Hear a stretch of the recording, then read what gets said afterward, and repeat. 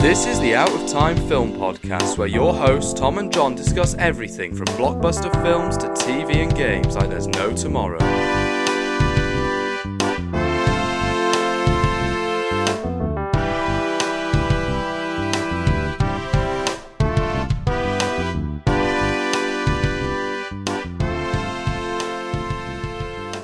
Hello and welcome to the Out of Time Film Podcast. My name is Tom and as always I'm joined with my co-host John, and this week we are talking about Secret Invasion. There is no enthusiasm in my voice. This one show is definitely a show of all time. You know, it's one of those shows that you just watch and you just go, wow, that is a show. And then you just watch it and be like, oh yes, there's some actors. And then you go, yep, that is. I think there was a narrative and I definitely experienced something happened. It's one of the plots you just watch and go, wow. It's definitely part of the MCU. I've been told. Damn. But okay, seriously. Full spoilers ahead for anyone who hasn't seen it. Secret Invasion. Briefly explain the plot for those who don't know. Because there is a plot. There is a plot. There is a plot it's been somehow. Set. Nick Fury learns a secret invasion of Earth by a fraction of shape-shifting Skrulls. Fury joins his allies, and together they race against time to thwart an imminent Skrull invasion and save humanity. Doesn't that actually sound really interesting? Like the graphic novel. The director didn't read the graphic novel at all, so that really concerned me. Like, Tom, you gave me that graphic novel when it was my birthday, and I really enjoyed that. There was like a really gripping story about, you know, these Skrulls that are taking over Earth and how long do we know these Skrulls. And here, this was just a mess. Honestly, it was just like trying to be this. I mean, it had a really interesting concept, you know, like this political thriller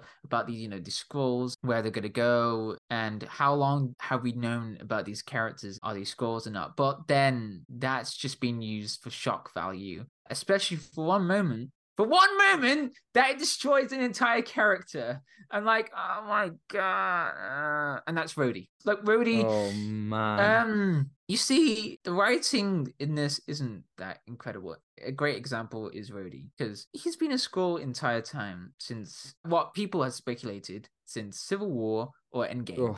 The director even said he thinks it's been since Civil War that he's been the Skrull. First of all, how does the director not even know when it's been? He's only speculating too. That's crazy. Second of all, there are so many moments that become so hollow and so pointless after if it has been since Civil War. I don't understand any of that. Like, it feels like everything in this show is just way too soon. It's too soon to kill Talos before I'd made an actual emotional bond with him. It's too soon to show Rhodey as a Skrull because we've never got to really see him outside of being defined by Tony Stark. It's too soon to introduce this tension between Fury and his wife before showing their genuine bond for a extended period. It's too soon to kill Maria Hill. It's too soon to kill Maria Hill. Oh my god! Like they're taking these side characters who have never actually had anything to do, who have never actually had any development on their own, and they are saying to them, right, we're gonna explore these characters, and half of them they just kill as shock value. Like, even from the opening scene, it seemed like Martin Freeman, Everett Ross, is introduced, he's a Skrull, and then he dies, and until literally episode 6, that's it for him. And it's like, what is the point of that? Like, these things, the show is pointless. And as you say, the whole point of the comic, the whole point of the story is, who can you trust? Is it these people that you know and that you've learned to trust maybe aren't what they seem? You don't get any of that in this show. There aren't really any times, apart from with Rhodey, where there are characters who you don't know whether you can trust and characters who you have built that relationship with. The show really tries to lean into this aspect of political tension and of anyone could be a Skrull. But really, I didn't think it was ever unclear who was who and where everyone's loyalties lied. That was pretty clear cut to me the whole time. Yeah, I just feel like this show wasn't really clear on the characters and stuff, because with Maria Hill, I thought Maria Hill was going to have like this, you know, she's going to return, she's going to be like, you know, a really important character, but that's just been used for again, what you said about shock value, that's been used for shock value. And I just thought that was just completely wasted potential. She could be, as I just said, like an important character. It's just really weird plot choices or developments in the story. Especially, okay, so I know this is in the graphic novel as well, where the Skrulls can also have powers, right? They can manipulate or take powers from other superheroes. In this one, it goes for a really weird direction. One of the characters, Kingsley Benedict, yeah, he was great. He was trying to do his best in this. At the end, it was going for this build up, and this build up was just for nothing really. It was just like, oh, they just have the powers. They have every Avengers and Guardians' power. I just don't understand why that was a thing. They were doing the whole Super Skrull thing.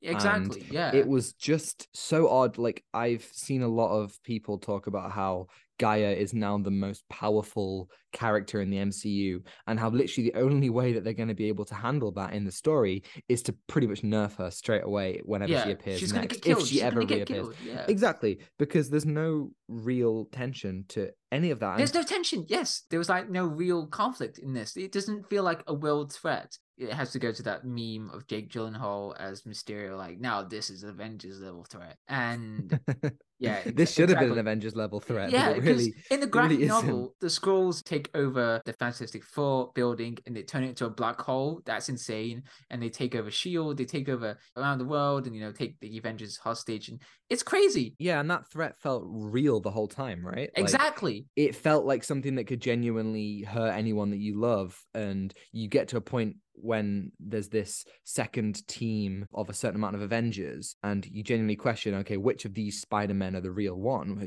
Which of these two Wolverines are the real one? And that is genuinely scary. I think the only time in the show when the threat feels real and unique to the Skrulls was episode 3, where, we see the Skrulls impersonating a military officer to trigger a nuclear war. I thought that was much more interesting than something like a random bombing in episode 1 or anything like that. Like, seeing the Skrulls do stuff of their infiltration, it's much more compelling than them just impersonating characters who have no impact. Like, we see them all and they're like, yes, we are all the world leaders, and they form this kind of shadow counselor, and it's like, oh, it's the British Prime Minister and like these various presidents from around the world. What was the point of any of that when we are just told that they have this threat? We never really see it. And I thought, in fairness, episode 3, I thought there was some decent tension and we get really close to a nuclear strike, which I thought was interesting. I thought at the time, okay, we're going to get into a good show now. This is going to be the turning point. And then it continued to be bad. And we get to the point where in the finale, it's just the most generic superhero ending.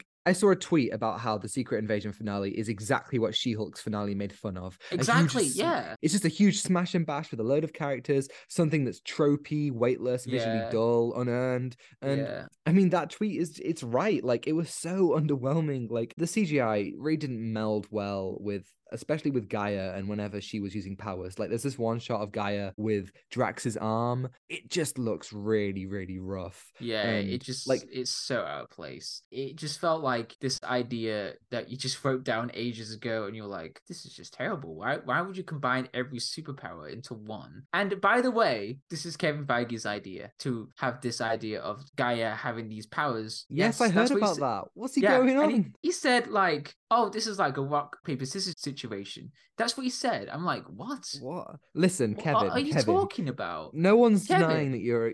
No one's denying that you're a good producer, but maybe leave the actual writing to the writers. Well, okay. It felt completely tonally inconsistent with the rest of the show. Like, it was hilariously bad to the point where I genuinely kind of started enjoying it. Like, it wasn't like Quantumania or The Flash, where I just felt like empty and depressed the whole time. I genuinely was actually laughing at the end, and maybe that's because it was only like 40 minutes a week instead of 2 hours at once. But yeah, I did find myself laughing throughout the show, and I'm pretty happy that I didn't binge it, because I'm pretty sure my mind would have just broken if I did. I binged it.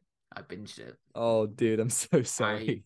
Died inside. I was watching, because I mean, there were some great scenes with Samuel L. Jackson and Ben Mendelsohn, but just the rest of it, I was just like, why am I watching this? Why am I stuck in this endless binge watching of Secret Invasion? I mean, the cast list is stacked, but man, I just suffered with so many. The cast is stacked, but they don't do anything with any of the characters. Exactly. Like, my God, we start off and Talos is like, I lost my loving wife, and I'm like, oh, oh, am I supposed to care about that? The whole time, like Talos and Gaia have this relationship that's really rocky, and they're worried about whose side is Gaia on. Is she really still loyal to her father or not? And really, like, it felt like stuff that should have been built throughout the season and not just there, like at the beginning. Like, it's almost if there's been like 3 Captain Marvel films with these characters, and this was like the continuation of that. But no, this is 20 years after Captain Marvel, a movie which I've seen once and I really don't even remember that well. Like, these are just expectations that I feel the MCU are doing so much these days. Yeah, I just felt like I was just being overwhelmed with like information. I was like, oh, I don't really remember that because that's in a movie that I haven't seen in ages. And I wished we could have got like some new story development for this. I mean, there is a story in this, like it's new, but for the Skrulls side to it, like the Skrulls were,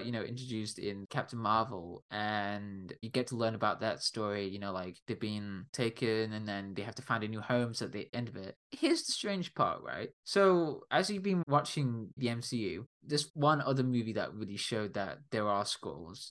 Far From Home, at the end with Samuel Jackson and Maria Hill's character was just Skrulls the entire time, and it's like, oh, okay, that was used for shock value, I guess, and it didn't really explain much of why Nick Fury was up in the Saber that much. I just felt like that was a bit, I don't know, I just couldn't none really of that connect. Just like, what did that do? We have seen Talos like twice before this, and in this one he dies, and I didn't feel anything. Like, despite, like, as you say, Talos and Fury have a pretty good relationship, and there are some good scenes. I would say that the show is at its best when the plot is focused on Fury, and you have those moments with him and Talos and him with his wife. But in general, I do not care about the characters. I just don't, and I think that is what makes this the MCU's worst show by far. Like, okay, when we talked about She-Hulk, even though that show was bumpy, I really liked Jen and her character. We talked about that. They made me care. I cared about Kamala and Miss Marvel. I cared about Steven and Moon Knight. I cared about Clint and Kate and Hawkeye. Like, all these shows are rough at times, but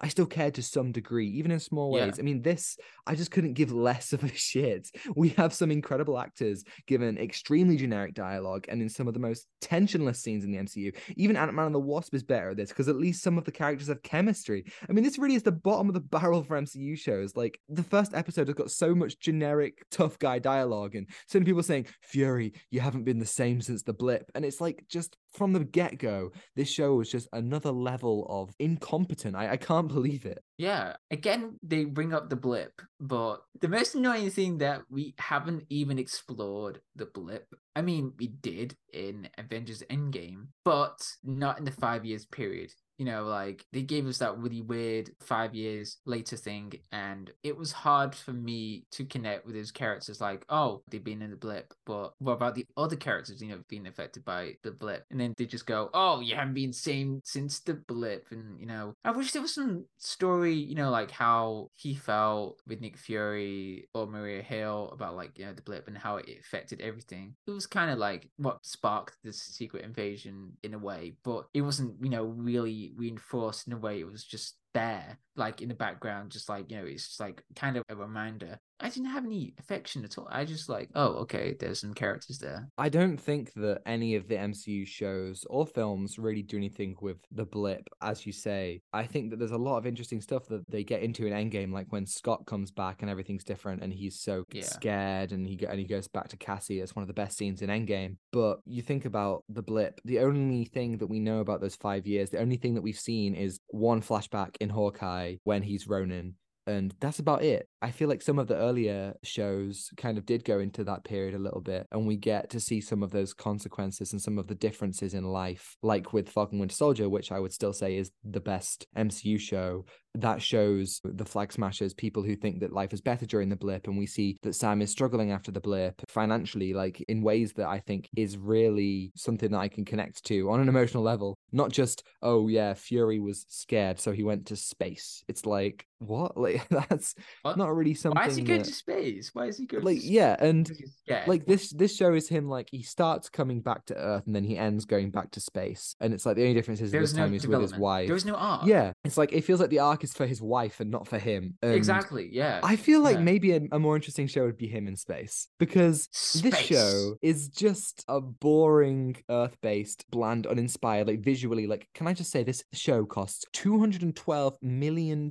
That's how much the budget is for what has to be the most uninspired and bland MCU show. This budget, which is only a little bit less than She-Hulk. They didn't take any inspiration at all from the graphic novel. I sound like a nerd, like, actually, they didn't do that. I mean, literally, there was no inspiration. It just felt exactly what you just said. Like, it's just bland. It didn't really have anything at all. There was no conflict that you were invested in. It was like, these characters, where are they in their journey? But then you have Nick Fury who just goes up to space because he's scared. That's in the plot development. And you're just like, I don't really care about this anymore. And I feel bad for Emilia Clarke because she's been in 2 shows that are just incredibly terrible in their finale. This is why Emilia Clarke needs to return to Star Wars.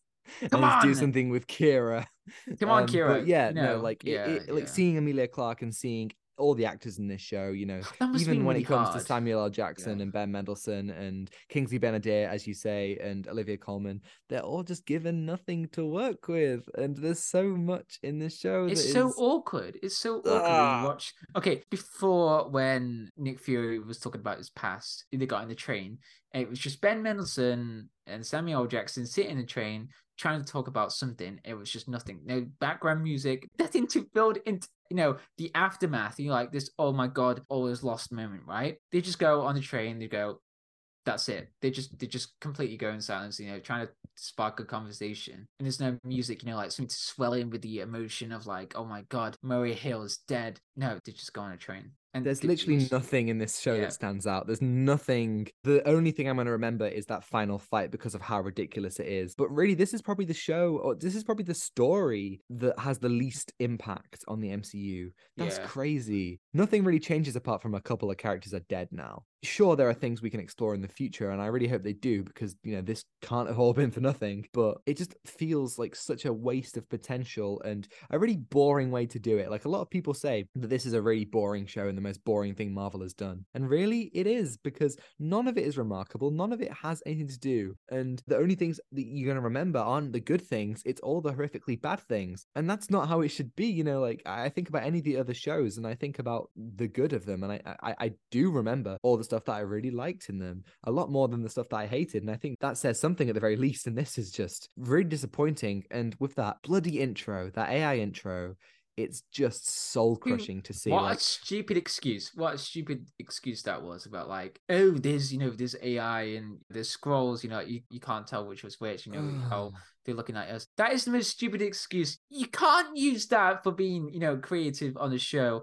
And this is why there's writer's strike and actor strike. AI is about to be this art that can be generated in seconds, or stuff that could be written in seconds, and it's so terrifying, but it looks ugly. There is no soul. There is nothing to it that can help or benefit creating something. It's just there to be there. It's just like, oh, it's creating something cool. But it's just ugly. You watch the intro and you're just like, oh god, I don't want to watch this now. You just feel off-put about this whole thing. And if that's one of the excuses, that's another terrible excuse as well. Like, oh god. I'm very thankful that there is a skip intro button, because I was taking very good use of that every single time. Yeah, same. Because I think about some of the best comic book show intros, Daredevil, Luke Cage, basically a lot of the Marvel Netflix ones. They were really cool, but they are amazing, and you can tell that there's a lot of vision that's put into these, and the way that those intros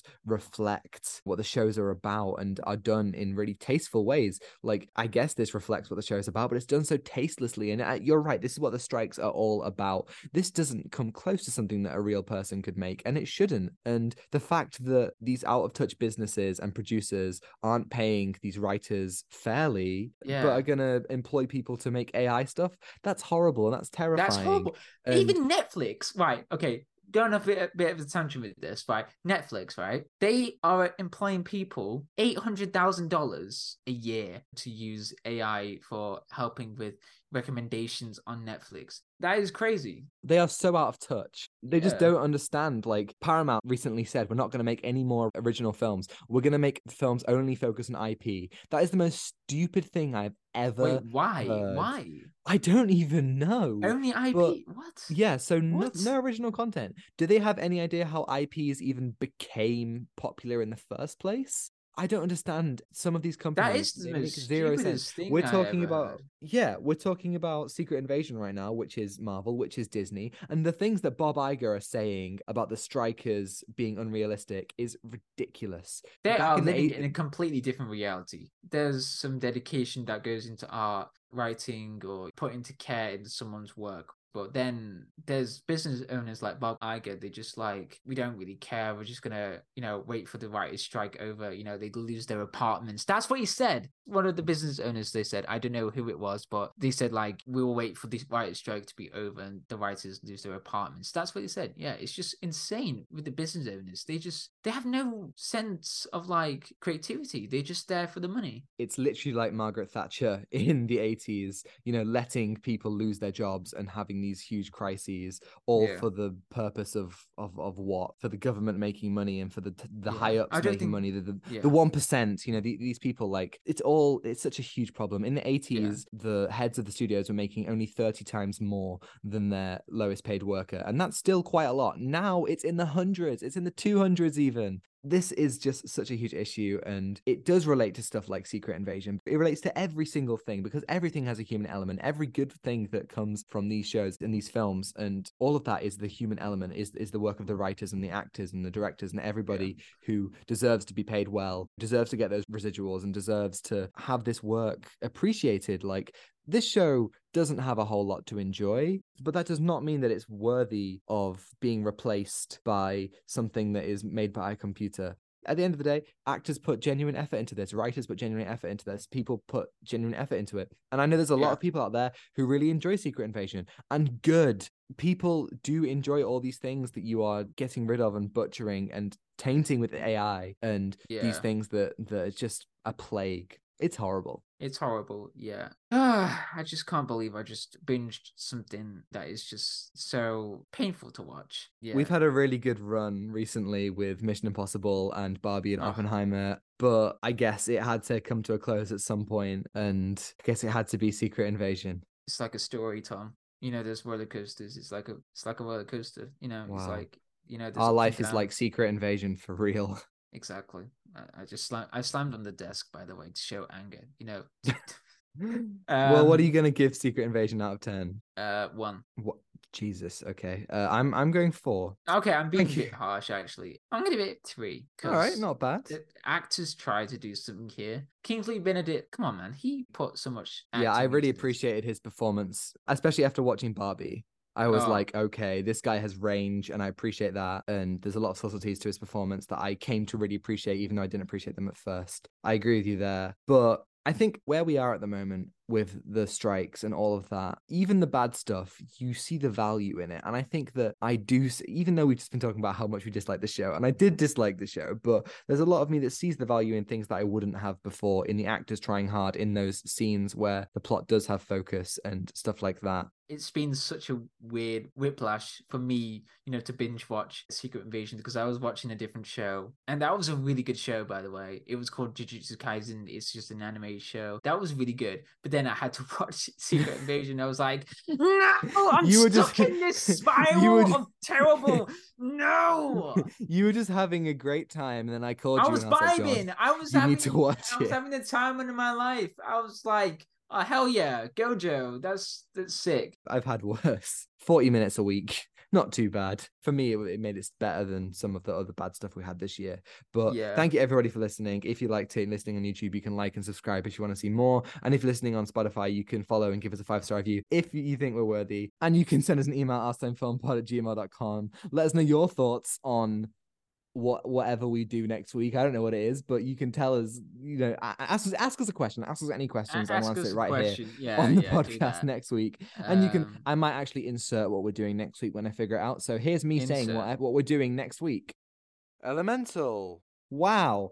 Wow. Thank you. And you can thanks Future Tom. Wow. Thank you. He really has all of his shit together. And you can follow us on Instagram at @OutstimeFilmPod to see our incredible thumbnails from Zay and Afsal, on Twitter for more thoughts from me, and TikTok to see edited clips which are also on Instagram Reels and YouTube Shorts. And you can find links to all that in the description below. Thanks to El Mayer for the excellent theme and Ronan Billups for vocals, as always, and I think that is everything. Yeah. Yeah. Take what you're given.